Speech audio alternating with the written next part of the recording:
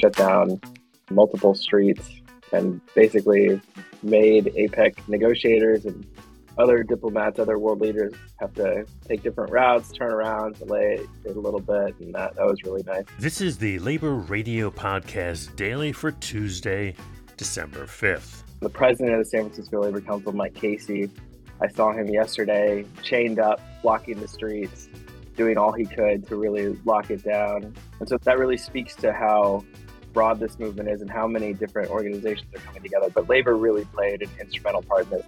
That's from the Green and Red podcast on the Labor Radio Podcast Network, laborradionetwork.org.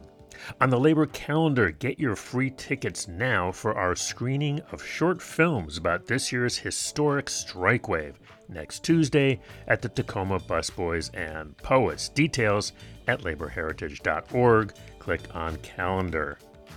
Today's labor quote is by AFL-CIO President John Sweeney, who welcomed the collapse of World Trade Organization talks in Seattle on this date in 1999, declaring, "No deal is better than a bad deal." In today's labor history on this date in 1955, ending a 20-year split, the two largest labor federations in the United States merged to form the AFL-CIO with a membership of 15 million. The Labor Radio Podcast Daily is supported by our friends at Union Plus. You can find out more at unionplus.org. This has been Chris Garlock for the Labor Radio Podcast Network.